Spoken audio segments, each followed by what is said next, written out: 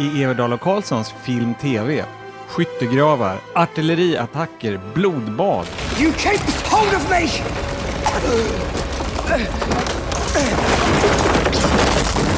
Vi har sett Oscar-favoriten 1917. I said it before, I say it again. The world don't give a shit about you or me. We are not afforded the luxury of being average. Känslomässiga kollapser på löpande band i dramat Waves. Plus varför Avenue 5 inte är VIP i yttre rymden. En japansk yrkesmördare i London. Ännu mer krig.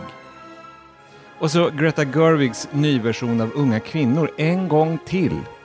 Allt i podcasten som är din enda vän i film- och streamingdjungeln.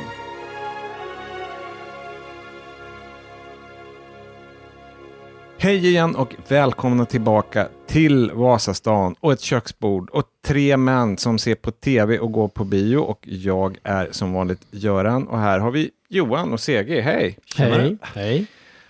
Förra veckan, Johan, då pratade du om Unga kvinnor, men du recenserade inte, utan du pratade om den i den här avdelningen, i vår välkommen snack. Ja, precis. Jag ville ändå...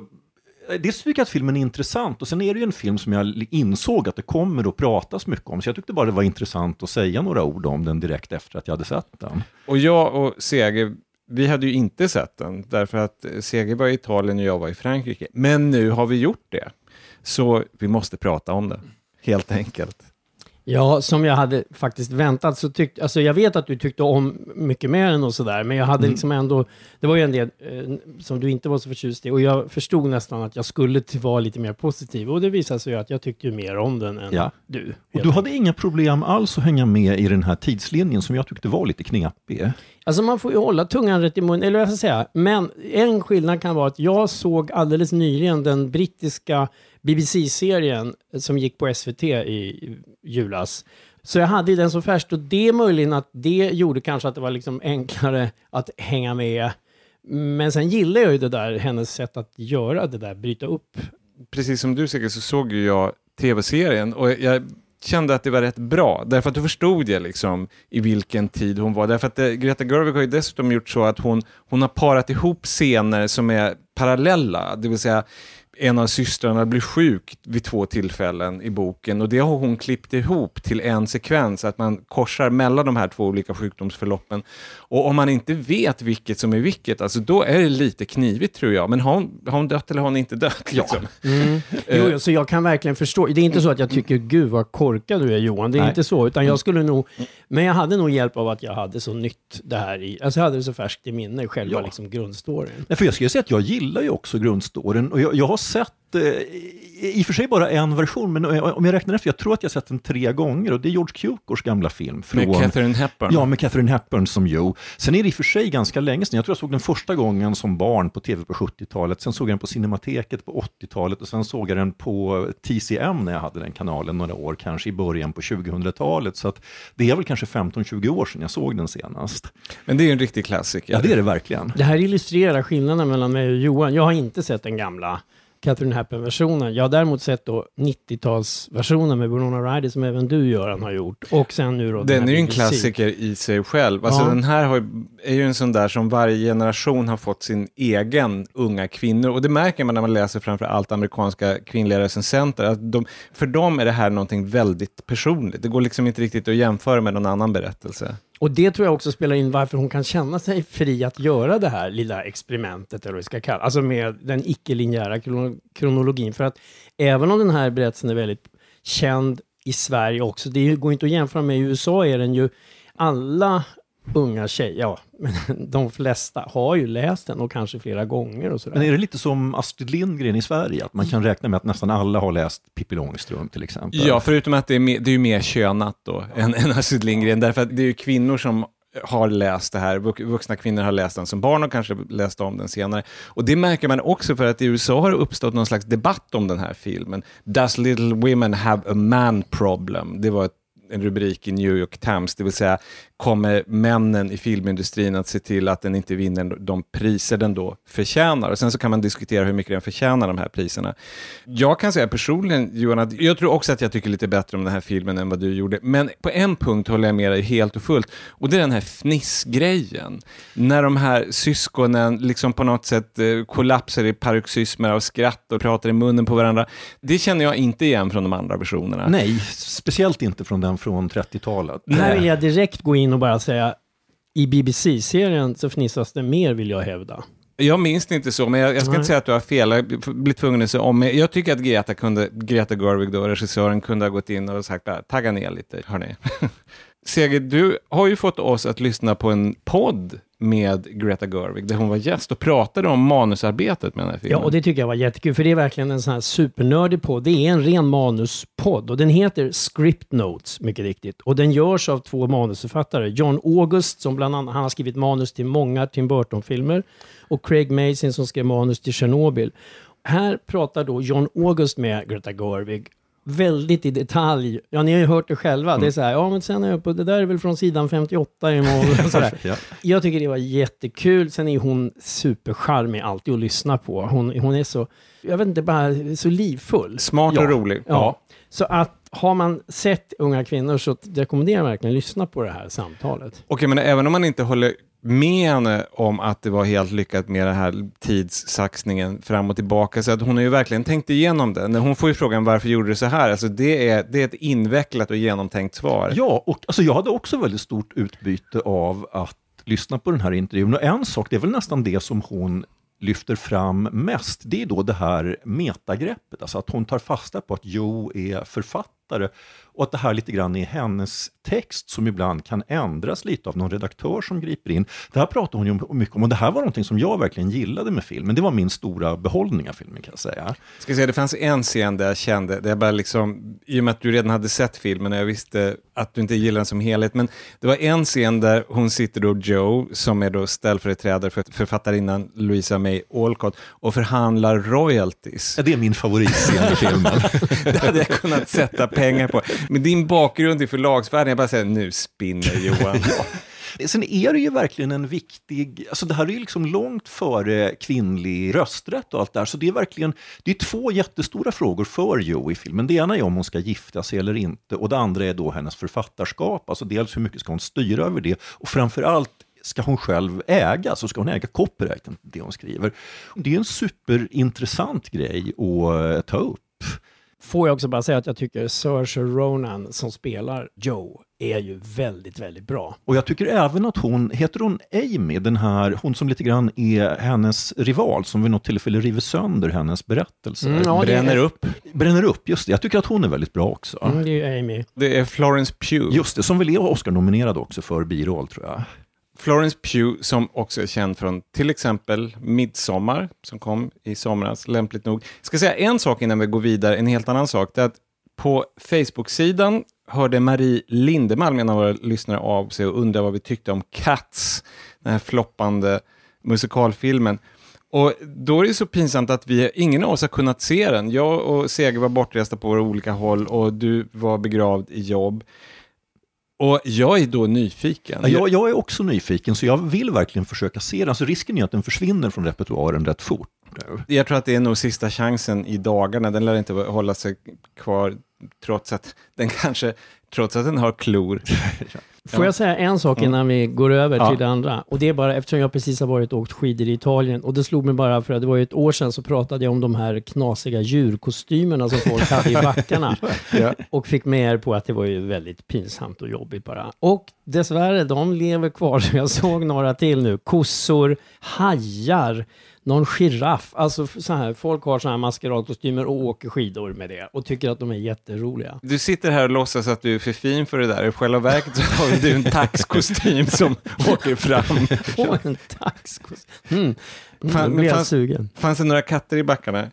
Nej, inte vad jag minns. Nej. Ja, jag är lite sugen på Cats. Men bara efter att ha sett trailern så kan jag säga att den är säkert inte bra. Men jag respekterar dess galenskap. Den känns så utflippad. Så att och den kan ju inte vara värre än Bortom horisonten. Nej, inte gärna. Det är helt Alltså enkelt. den med Liv Ullmann, musikalversionen. Ja, jag och Johan tillhör de rätt få, tror jag, som har sett den filmen, för den kom i en Blu-ray som rätt få köpte. Men vill man se Liv Ullmann dansa ringdans till Burt Bacharach, då är det den filmen man måste se.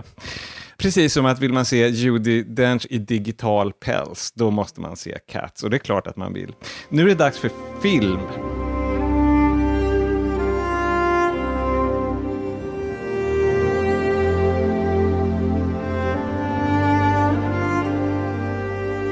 –1917, det är den nya filmen av britten Sam Mendes som gjorde en brakdebut med American Beauty. Och han har också gjort 2 Bond-filmer, så han har många strängar på sin lyra. Sege, jag vet att du gillar väl hans Revolutionary Road? Ja, det gjorde jag verkligen. Sen var det att då var jag väldigt, som så många, så upptäckte jag Richard Yates, den författaren som jag inte hade läst. Så just då läste jag nästan allt jag kunde komma över av honom. Och det kanske spelar in, men jag tyckte det var en bra filmatisering. Med Kate Winslet. Men nu är det första världskriget i 1917-filmen. Och det handlar om 2 soldater, de heter Blake och Schofield, och de skickas bakom fiendens linjer på västfronten år 1917 förstås, för att varna andra bataljonen för en överraskningsattack. Vi ska höra hur general Erin Moore, spelad av Colin Firth, ger dem det här uppdraget. The second are due to attack the line shortly after dawn tomorrow. They have no idea what they're in for. And we can't warn them. As a parting gift, the enemy cut all our telephone lines. Your orders are to get to the second at Quasi Wood, 1 mile southeast of the town of Lacust. Deliver this to Colonel Mackenzie. It is a direct order to call off tomorrow morning's attack. If you don't, it will be a massacre. We will lose 2 battalions. 1,600 men, your brother among them. You think you can get there in time? Yes, sir. Och sen drar de här unga soldaterna, Blake och Schofield, ut i det här helveteslandskapet, ingenmansland, mellan linjerna, mellan britterna och tyskarna.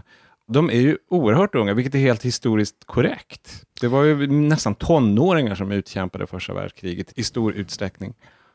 Du och jag såg ju nyligen den här, eller den har du också, den här They Shall Not Grow Old. Ja, va? Peter Jacksons, Ja, vad ska man säga, där. där han satt färg och ljud på gamla, journalfilmer kan man väl kalla det. Från Som är första rätt fantastisk. Ja. Det var ganska lämpligt att se den innan. På något sätt så skänker den en slags allvarlig bakgrund. Att ha sett de riktiga stackarna som utkämpar det här kriget. Och det var ju ofrånkomligt att man tänkte lite på just det man hade så nyligen sett i det. Just det här unga pojkar alltså. Och det är ju så fasansfullt. Jag menar, det här kriget var ju så fasansfullt. Och det här uppdraget som de här 2 i filmen ska göra, det är ju ett hopplöst, farligt, svårt, fasansfullt uppdrag. Och i synnerhet i början av filmen, och ni får se om ni håller med, det här är mer min tolkning, då tycker jag att det finns en sorts allvar som jag verkligen känner starkt, och med det här landskapet och de döda, ruttnande hästarna, allt det där, det är så helvetiskt, råttorna. Sen så tycker jag att allt eftersom filmen fortgår så blir det mer och mer av en äventyrsfilm. Alltså det är så många strapatser som klaras. Han har ju gjort 2 Bond-filmer, Sam Mendes, så det är inte utan att det märks. Jag skulle nästan vilja gå ett steg längre och säga att jag tycker att filmen mer och mer påminner om ett datorspel ju längre den går upp. Alltså att det är figurer på en bana som ska klara olika hinder. Och jag håller med om att i början så finns det en känsla av att det är första världskriget. Men ju längre de håller på så tycker jag att det blir liksom en hinderbana vilken som helst. Att det är liksom vattenfall och det kan vara lite vad som helst som ska ta sig förbi. Det blir lite Indiana Jones med vattenfallet där, Ja. som är ju för sig en oerhört spännande sekvens. Ja, absolut. Alltså det är skickligt gjort, men jag tycker att de tappar bort kriget allt eftersom filmen fortgår. Jag tycker inte lika mycket som vanligt kan jag säga. Alltså det där när du Ja. tycker som ett datorspel, det finns vissa som scener, visuellt kan jag hålla med om det, men Får jag bara säga en sak om dataspelet, att det har ju lite grann att göra med det här valet att det ska se ut som en enda lång tagning, vilket gör att det blir lite one-person shooter. Castle Wolfenstein, det är tyskar bakom varje hörn. Det är ju inte avsett att det ska få den effekten, men det får det lite grann. den har ju den där ambitionen som även filmen Birdman hade, alltså att man liksom med hjälp av, fråga mig inte hur man gör, men på någon digital väg så får man det att verka som att allting är taget i en enda tagning, vilket det ju inte är. Nej, men det är väldigt imponerande. Det är ju en räcka otroligt långa tagningar som de har klippt ihop och fått att se ut som en. Ja, och det är ju imponerande. Om man tänker på för skådespelarna så förstår man ju ändå att det är väldigt mycket de ska klara av, framförallt de här två killarna. De ska säga Dean Charles Chapman som spelar Corporal Blake och så George McKay som spelar Corporal Schofield. Så mycket kan man inte fuska, så de har ju ändå ganska långa scener. Dessutom så är det så att man får ju veta ganska lite om dem. Alltså på det sättet så är den ju lite lik Dunkirk. Alltså någonting som jag också lite grann hade emot den filmen. Att man får veta väldigt lite om de här personerna. Alltså det är naturligtvis ett avsiktligt val. Filmen är ju i nuet hela tiden. Det gör den också lite opersonlig. Alltså det kan jag bara säga att just det har jag inga problem med. Det är inte så att jag vill veta mer än vad jag får veta om dem, faktiskt. Det saknar inte jag. Däremot så det där ni var inne på nyss med Vattenfallen och allting, det finns ju också, och du Göran som nämnde Bondfilmer, det finns ju en grej när det gäller framförallt den här Corporal Schofield. Han blir, jag tror det är så här 3 olika sammanhang när han blir beskjuten av tyskar, flera tyskar, han springer och han blir beskjuten. Aldrig en kula som träffar, och det är ju lite sådär som man känner med det Bond. Örnästet-varning. Ja, Örnästet och James Bond och sånt. Jag håller med er om det där, att det drar åt det där. Ja, lite äventyrsfilmsklichéer. Ja, men å andra sidan så är det en väldigt spännande och snygg äventyrsfilm ifall man ser det på det sättet. Jag kommer att tänka på, det finns en Steven Spielberg-film som jag brukar vara den enda som gillar, som heter Solens rike, som kom i slutet på 1980-talet, som utspelar sig under andra världskriget. Och någonting som han frammanar där, Spielberg, det är liksom det här kaotiska med kriget. En stad som har varit bebodd och som nu är i ruiner, och det finns fortfarande människor här och var. Alltså just den här kaotiska stämningen i ett krig som pågår och en civilbefolkning som bara försöker klara sig. Och det tycker jag finns här också. Och det finns dessutom absurt nog nästan en slags skönhet i de här ruinerna ibland. Det finns en ruinstad som man får se upplyst av ljusraketer under natten, och det ser ut som en sån här Wagner-scenografi. det är väldigt snyggt. Där skulle jag faktiskt också säga att där får jag lite spelkänsla. Däremot om jag ska säga något där jag tycker att den här berättarstilen funkar, då är det just alltså tillvaron i skyttegravarna. Alltså hur trångt det är de där skyttegravarna och hur långa de är. Och just där tycker jag att det här greppet också med jag simulerade i och för sig en obruten tagning fungerar väldigt bra. De ska liksom knuffa sig fram igenom de här trånga skyttegravarna som är liksom fulla med deras egna soldater. Men deras så att säga, kollegor, eller vad man ska kalla dem, de har inte helt klart för sig vad de håller på med. Ibland blir de inte framsläppta. Där kan man ju säga att det finns förebilder, därför att det påminner ju väldigt mycket om liknande tagningar i Ärans väg. Ja, verkligen. Stanley Kubrick-filmen. Och överhuvudtaget så finns det ju så många bra filmklassiker om första. Det finns på västfronten inte ett nytt. Det finns den här som vi såg, en fransk film från 1932, Den stora fasan. Wooden Crosses heter den på den engelska upplagan som man hittar på DVD. Och den är då så gammal, precis som på västfronten inte ett nytt, så att den är gjord av män som verkligen var med i riktiga kriget. Så att det skänker en annan autenticitet. En annan sak som jag tänkte på med den här filmen, och det måste ju inte vara en nackdel, men det är ju just i och med att första världskriget, det har gjort så väldigt många filmer om det.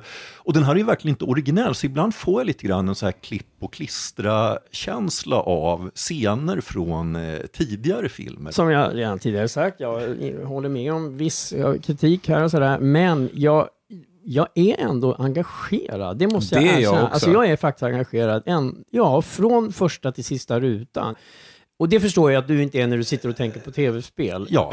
Men alltså det är faktiskt trots de här klichéerna och trots mycket av det ni har sagt så jag tycker det. Dels är det spännande. Det är dessutom några såna här hoppa till scener när de är nere i såna här övergivna tyska skyttegravar och liksom under och granathål är det väl? Ja, det är riktigt otäckt. Men får jag fråga dig en sak då bara.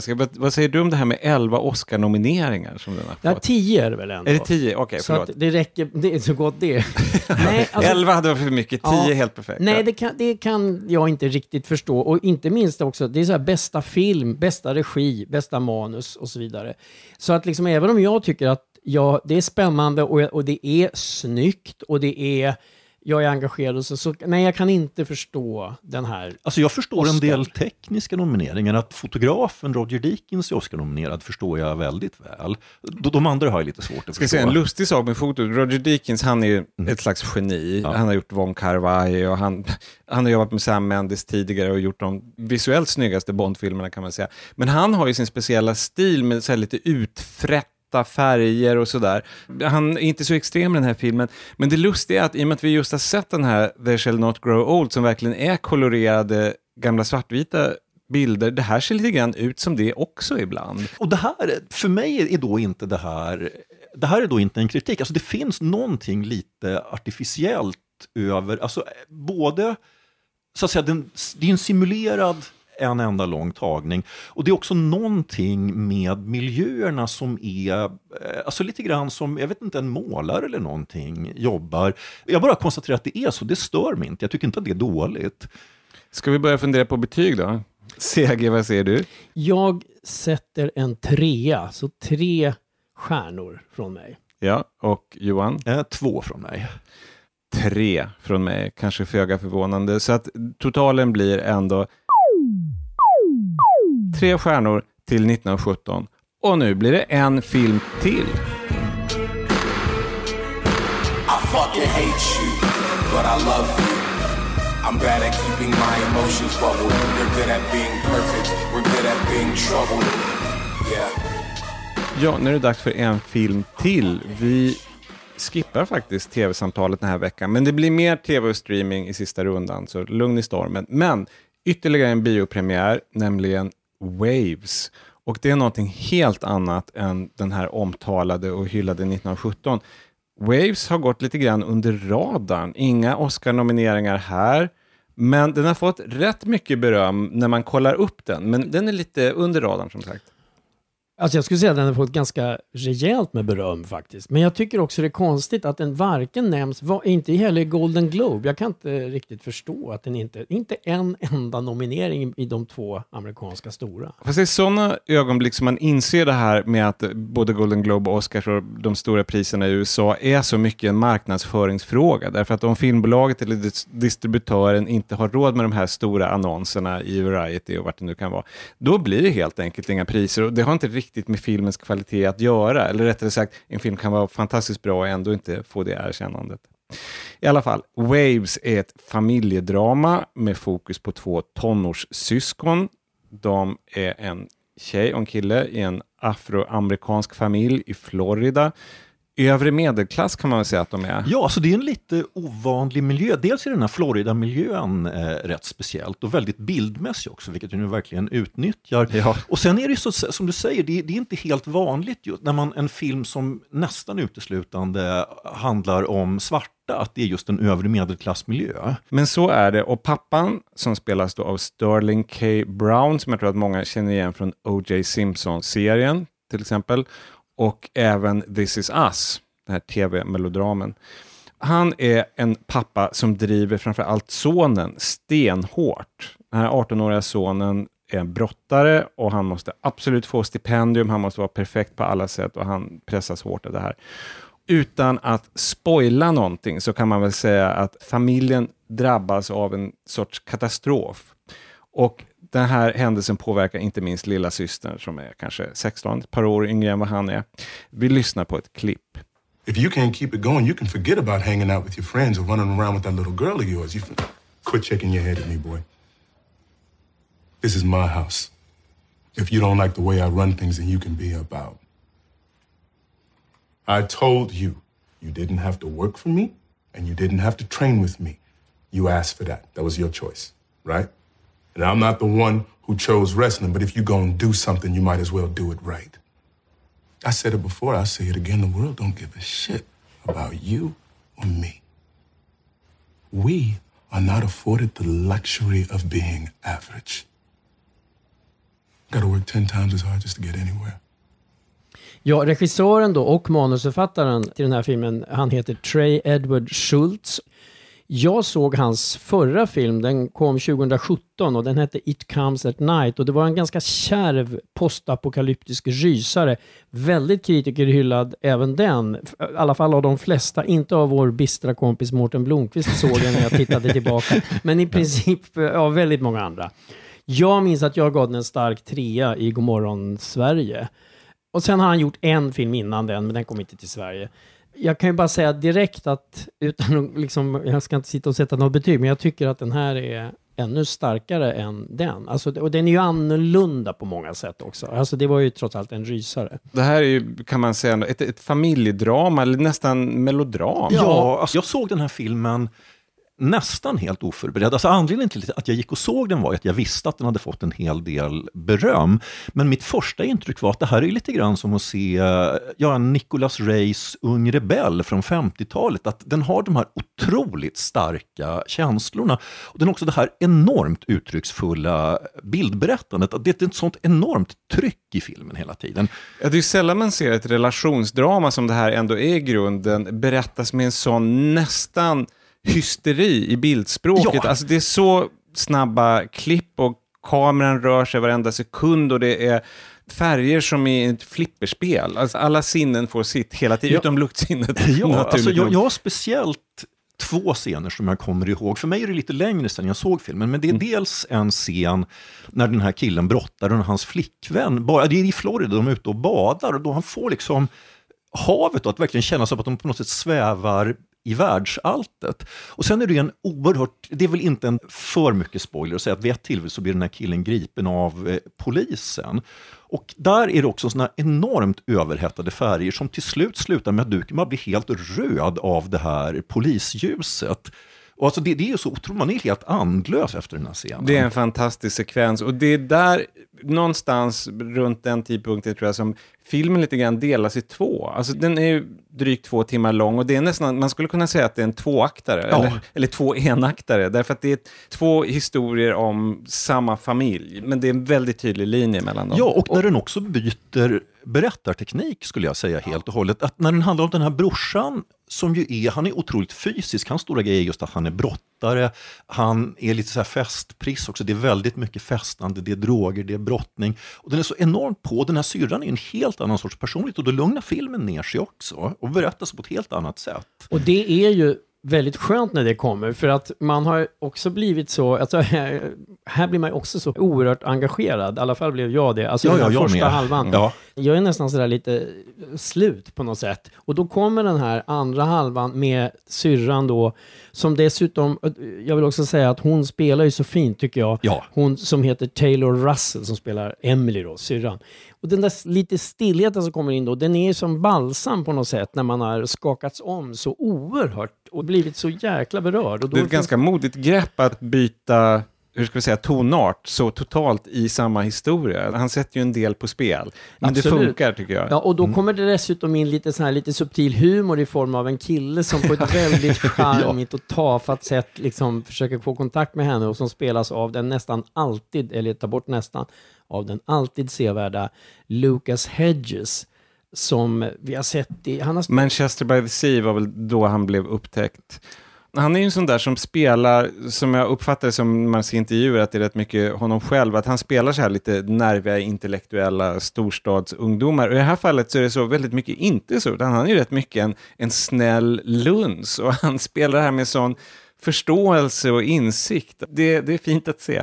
Och här finns det också ett parti som är så oerhört gripande när hon och han gör en roadtrip till hans sjuka pappa där det är också några scener som är väldigt sådär jag får nästan tårar i ögonen bara jag tänker på. Jag tänkte lite grann på ömhetsbevis. Alltså det är det här liksom tassemarkerna mellan drama och melodram. Och i synnerhet eftersom bildspråket är så extremt. Alltså han vrider ju varenda droppe av känslosamhet ur de här scenerna. Ja, jag vill säga en sak. För vi säger, eller ni säger, och jag håller med, bildspråket hela tiden. Men det är på ett sätt begränsande. För det handlar om, det är ju ljudet också i de här scenerna. Ja, det här soundtracket som bara är på hela tiden. Och det är liksom både sådär musik eller andra ljud som förekommer. Och det kan vara liksom i vissa scensekvenser så här lite fragment, dialogfragment nästan. Och det bara händer så mycket så att man ibland det är nästan svårt att hänga med. Till och med. Den effekt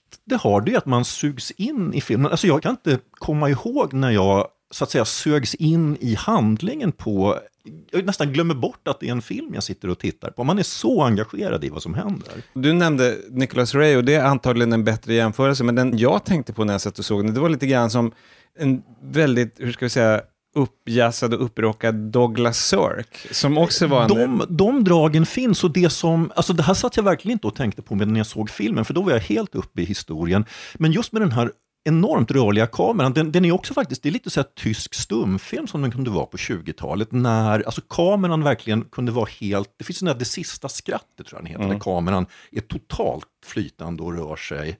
Douglas Sirk då, som vi ska säga, som var berömd melodramregissör på 1950-talet, han hade sina rötter i Tyskland. Så att allting hänger ihop. Det är lite ömhetsbevis och lite tysk expressionism. Alltså den är ju sådär, den är ju väldigt genomsyrad av kärlek, fast det är all denna svärta. Det är en väldigt rik film, och det är någonting, är det möjligen att den kanske, jag vet inte, ibland, jag tycker inte att den famnar över för mycket, men ibland kan jag tänka, gör den det? Jag tror inte jag tycker det. Och sen kan jag också, en annan liten sån här bara, det är att det här extremt intensiva formspråket, några gånger kan jag känna att, är det för mycket? Och återigen, jag är som vanligt väldigt vankelmodig, för jag kan inte bestämma för om det är det eller inte. Men det är väldigt mycket. Just den delen av filmen köpte jag rakt av. Alltså jag tyckte det var oerhört bra, alltså den här intensiteten. Det gör kanske jag också. Förlåt att jag är så enormt svår att bestämma. Ja. När det gäller en sån här film som är så pass extremt berättad, då får man bara bestämma sig som publik. Ja, men nu följer jag med, nu åker jag med på den här resan. Nu kör vi liksom. Har vi någonting kvar, eller det kanske är dags att sätta betyg? Ja, varför inte? Då, vad säger du, Johan? Jag säger faktiskt 5 på den här. Seger? Ja, inte riktigt, men en väldigt stark 4 från mig. 4 även från mig. Så det totala betyget för Waves blir 4.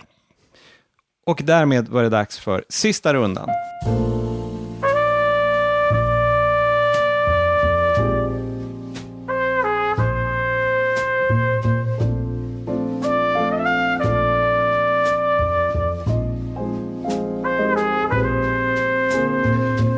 Redan dags för sista rundan. 3 ytterligare tips, och den här gången så blir det 3 streaming-serier för att kompensera, därför att vi hade 2 biopremiärer för ovanlighetens skull som huvudsamtal. Vad har du att komma med, Seger? Jag har sett Avenue 5, som är en slags science fiction sitcom på HBO Nordic, och det har hittills visats 2 avsnitt. Jag har sett 4, och även ni, va? Ja, vi har båda 2 sett de här 4. Vi har alla sett förhandsavsnitten. Ja. Och det är då Armando Iannucci som är skaparen, och det är ju liksom han framför allt som har gjort Veep, som är absolut en av de roligaste tv-serier i historien och som vi alla älskar. Jajamän, affirmative. Ja, och sen så, han har gjort mycket annat också, och sen så den här filmen The Death of Stalin, som vi också tyckte väldigt mycket om alla. Som vi pratade om i nästan allra första podden, eller 2:an. Ja, väldigt i början i alla fall. Ja. Men här har han då lämnat den politiska världen, och det handlar om rymdturism, det är 40 år i framtiden, och den här Avenue 5, det är en sån här jättelik rymdkryssare där folk har betalat dyra pengar för att åka 8 veckor runt Saturnus. Men det går knas ganska snabbt, så att det här skeppet hamnar ur kurs, och de får reda på att de blir kvar i rymden i 3 år. Har Armand Iannucci läst Aniara, undrar man? Är han ute efter en guldbagge? You're a damn hero. Yeah, you were a hero then. Be a hero now. now. The captain, so you Oh, should... for fuck's sake, what is the matter with you people? It was the paramedics. I've said this over and over again. The fire on Avenue 3 was put out by firefighters, and the sprinklers came down from the ceiling. I was a bystander. I can be in the vicinity of a catastrophe wearing a nice hat. Anything more than that, I'm out. Och kaptenen på det här skeppet, han spelas av Hugh Laurie, alltså Dr. House, och som ju hade en ganska stor roll i Veep också. Och från Veep känner vi också igen Zach Woods, som också är en favorit i Silicon Valley, min favorit där faktiskt. Han spelar en slags ganska katastrofal, hans jobb är att ha någon slags kontakt med passagerarna, lite PR-snubbe. Ja, han är ju, alltså den här Iannucci, han kan ju verkligen skriva dialog. Alltså den här figuren, han är ju helt fenomenal på att säga med väldigt många ord saker som betyder absolut ingenting. Just det, han är ansvarig för kundrelationerna, så tror jag det uttrycks. Och han är ju en katastrof. Och det är ju ganska många här. Den handlar ju precis det är, för jag ska snart komma till varför det här absolut inte, man ska inte liksom vänta sig VIP. Men en sak som förekommer även här, det är ju det här väldigt inkompetenta personer. Det är nästan en religion för Armand Eunucke. Han älskar folk som är dåliga på sina jobb. Eller han älskar att skildra dem i alla fall. Verkligen sådär lustfyllt. Och så är det ju även här. Men i övrigt så ska jag bara säga att till att börja med, jag har ju alltså då, när jag sätter mig ner och ska se en ny sitcom av Iannucci, då har jag ju gigantiska, idiotiska förväntningar. Det går liksom inte att leva upp till. Och då blir jag direkt så här, första avsnittet här, så är det lite så här, jaha. Och sen så långsamt börjar jag fatta att men det här är något annat än VIP. Den är full av trådar. Varje avsnitt har jättemånga parallella linjer. Den här är mycket mer avskalad. Den har de här snabba replikerna och så, men absolut inte i det där kulsprutetempot. Och den är liksom annorlunda. Alltså den har ju framförallt en helt annan ton. Att den här ganska extrema hårdheten från VIP finns ju, skulle jag säga, nästan inte alls här. Jag var också så här lite förvirrad efter det första avsnittet, men jag kom in i det väldigt fort. Jag tyckte helt enkelt att det är väldigt trivsamt att se den här serien. På det sättet så är det ju mer en traditionell sitcom än något annat som Iannucci har gjort. Att det bygger så mycket på att man faktiskt trivs med de här personerna. Ja, och det gör jag. Ja, det gäller även mig, men det är som att liksom andra, då kände jag, andra avsnitt. Och sen tredje, alltså jag helt enkelt, de 4 avsnitt, jag har liksom tyckt mer och mer om den. Men sen finns det en annan grej också, det är att jag faktiskt också är väldigt nyfiken på var vi ska hamna och var den kommer att ta vägen. På ett annat sätt än vad man är. När man ser VIP så att säga, så vet man ju ändå, det är inte det som är så här, oj. Nej, det finns lite överraskningar i varje avsnitt.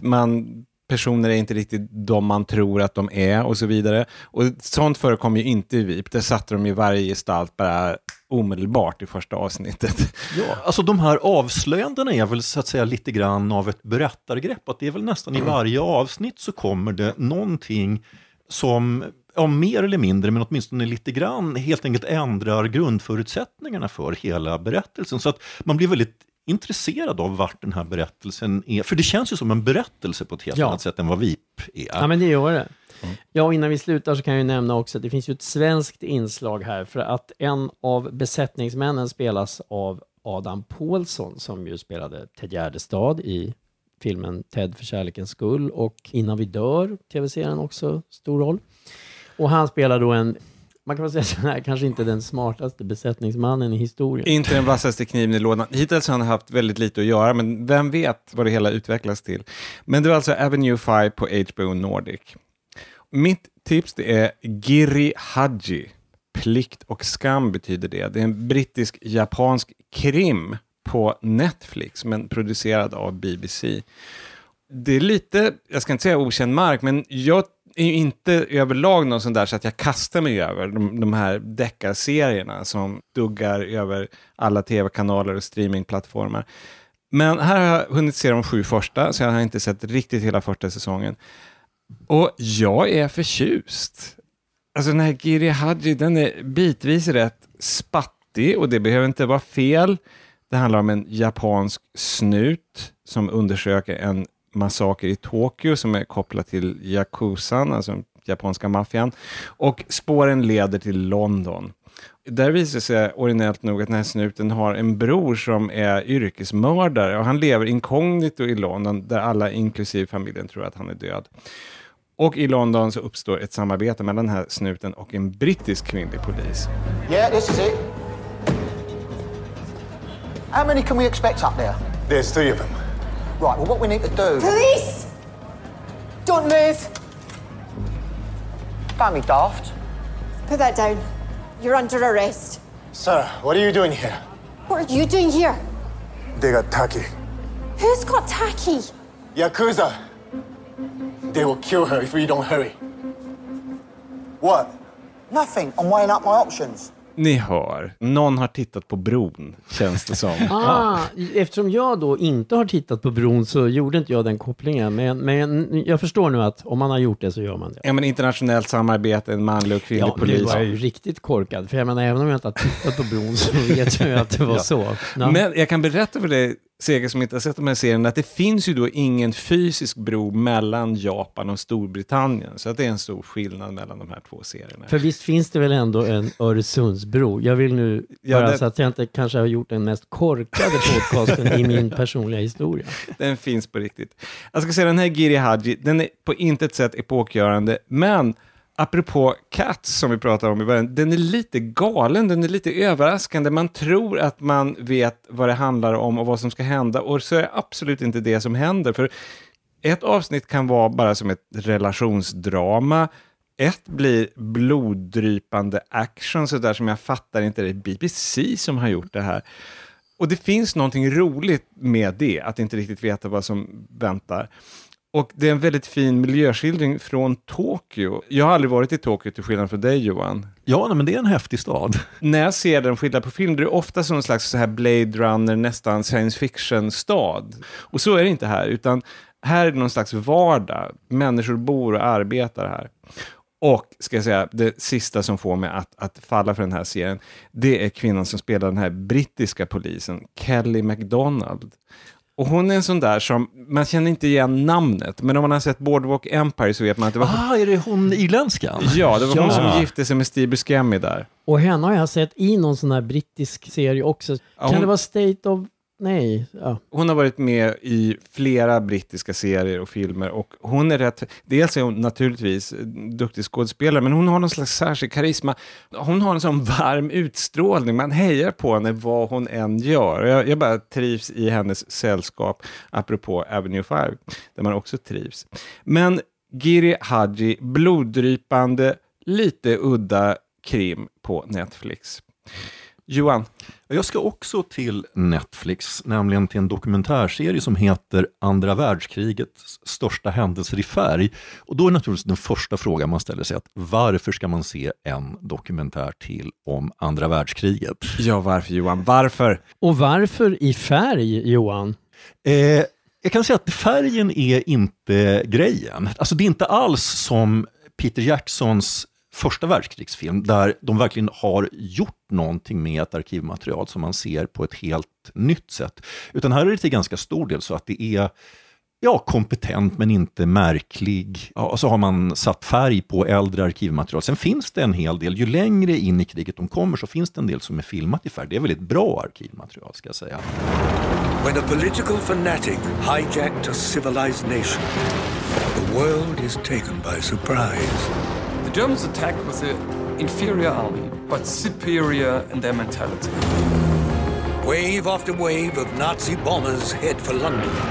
Luftwaffe believed that the British were defeated, and all of a sudden it proved they weren't.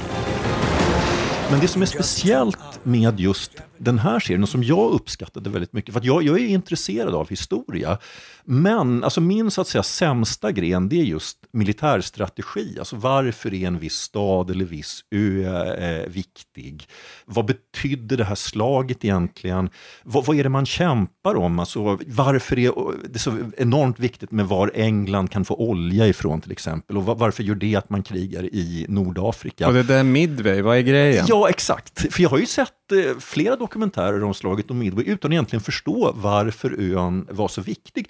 Jag har faktiskt ofta undrat lite grann, men varför anföll Japan USA egentligen? Det var ju så att säga dömt att misslyckas. Så här förklarar den på ett väldigt pedagogiskt sätt att de var inte alls intresserade av att invadera USA på något sätt, utan det Japan var intresserade av, det var att behärska Stilla havsområdet. Och här så handlar ju allting om avstånd, att det gäller att kontrollera så många öar att amerikanska bombplan inte kan nå Japan. Men stopp och belägg, Johan. Vi som har sett The Man in the High Castle på Amazon vet att japanerna absolut ville invadera och faktiskt gjorde det på en parallell tidslinje. Ja, och öppnade lite fräcka antikaffärer i San Francisco och sådär. Det är en väldigt underlig serie. Ja. Jag ska säga, den är en ganska lång serie. Det är 13 avsnitt, ungefär en timme långa. Men jag fick rätt många aha-upplevelser. Alltså den absolut bästa skildring av Stilla havskriget jag någonsin sett. Jag förstod plötsligt Italiens roll i andra världskriget. Alltså det här med Mussolinis ambition att skapa ett andra romarrike. Hur han på något sätt skulle ha sin flotta i Medelhavet och vara den som på något sätt stoppade England och att det faktiskt var ett stort problem för Tyskland. Så andra världskriget i färg? Ja, på ett sätt så att till och med jag begriper. Och det är på Netflix? Det är på Netflix. Göran, får jag säga en sak om Kelly MacDonald som jag satt och famlade efter förut, för jag gillar ju henne också. Och jag kom på, eller jag snabbtittade nu, vad jag hade sett henne tror jag första gången. Den tredje makten hette en brittisk serie som sen blev också en amerikansk film. Den hette State of Play i England och sen blev den en filmatisering. Det var med henne och Bill Nighy. Yes. Vill jag minnas. Och den var jättebra och där minns jag att jag tyckte att hon var så frän. Och jag ville bara så här, just det här jag famlade efter, State of Play. Ja. Kelly MacDonald. Så är det med det. Vi packar ihop vår gröna filtduk och våra mikrofoner på den här låtsasstudion i köket och kan konstatera att som vanligt så var det Niklas Runsten som redigerade. Och om ni gillar programmet, berätta för någon annan. Vi behöver fler lyssnare i alla lägen. Tjingling från mig Göran och från Johan och CG. Hej hej. Hej hej. Och nu blir det snyggt med CG Karlsson. Och i dagens Snyggt återvänder jag till ett kärt tema. Jag tyckte att det var dags för pyjamas för första gången på länge. Och det blir inte bara en pyjamas utan det blir två och de sitter på Al Pacino och Robert De Niro och då förstår alla, eller rätt många, att det handlar om The Irishman, alltså Scorseses av oss och många älskade film på Netflix. Och den här scenen den utspelas på ett hotellrum som delas av Jimmy Hoffa, spelad av Pacino, och Frank Sheeran som är Robert De Niros figur. Och båda har såna här herrpyjamasar av klassisk modell, den jag gillar allra mest. Pacinos är ljusblå med pärlemorfärgade knappar och med mörkblå kanter på kragen och bröstfickan. Och De Niros den är ljusblå-grå med små vita rutor och mörkt blågrå kanter på kragen, bröstfickan och även manschetterna. Och vita knappar på De Niros. Dessutom, det är något så fint med den här scenen. De här farbröderna sitter på varsin säng och pratar om tunga, allvarliga ämnen samtidigt som de här fridfulla pyjamasarna på något sätt avväpnar dem. Och så förhandlar ju dessutom framförallt också om två plagg som i mina ögon är väldigt snygga. Och det var snyggt med CG Karlsson. I can be in the vicinity of a catastrophe wearing a nice hat. Anything more than that, I'm out.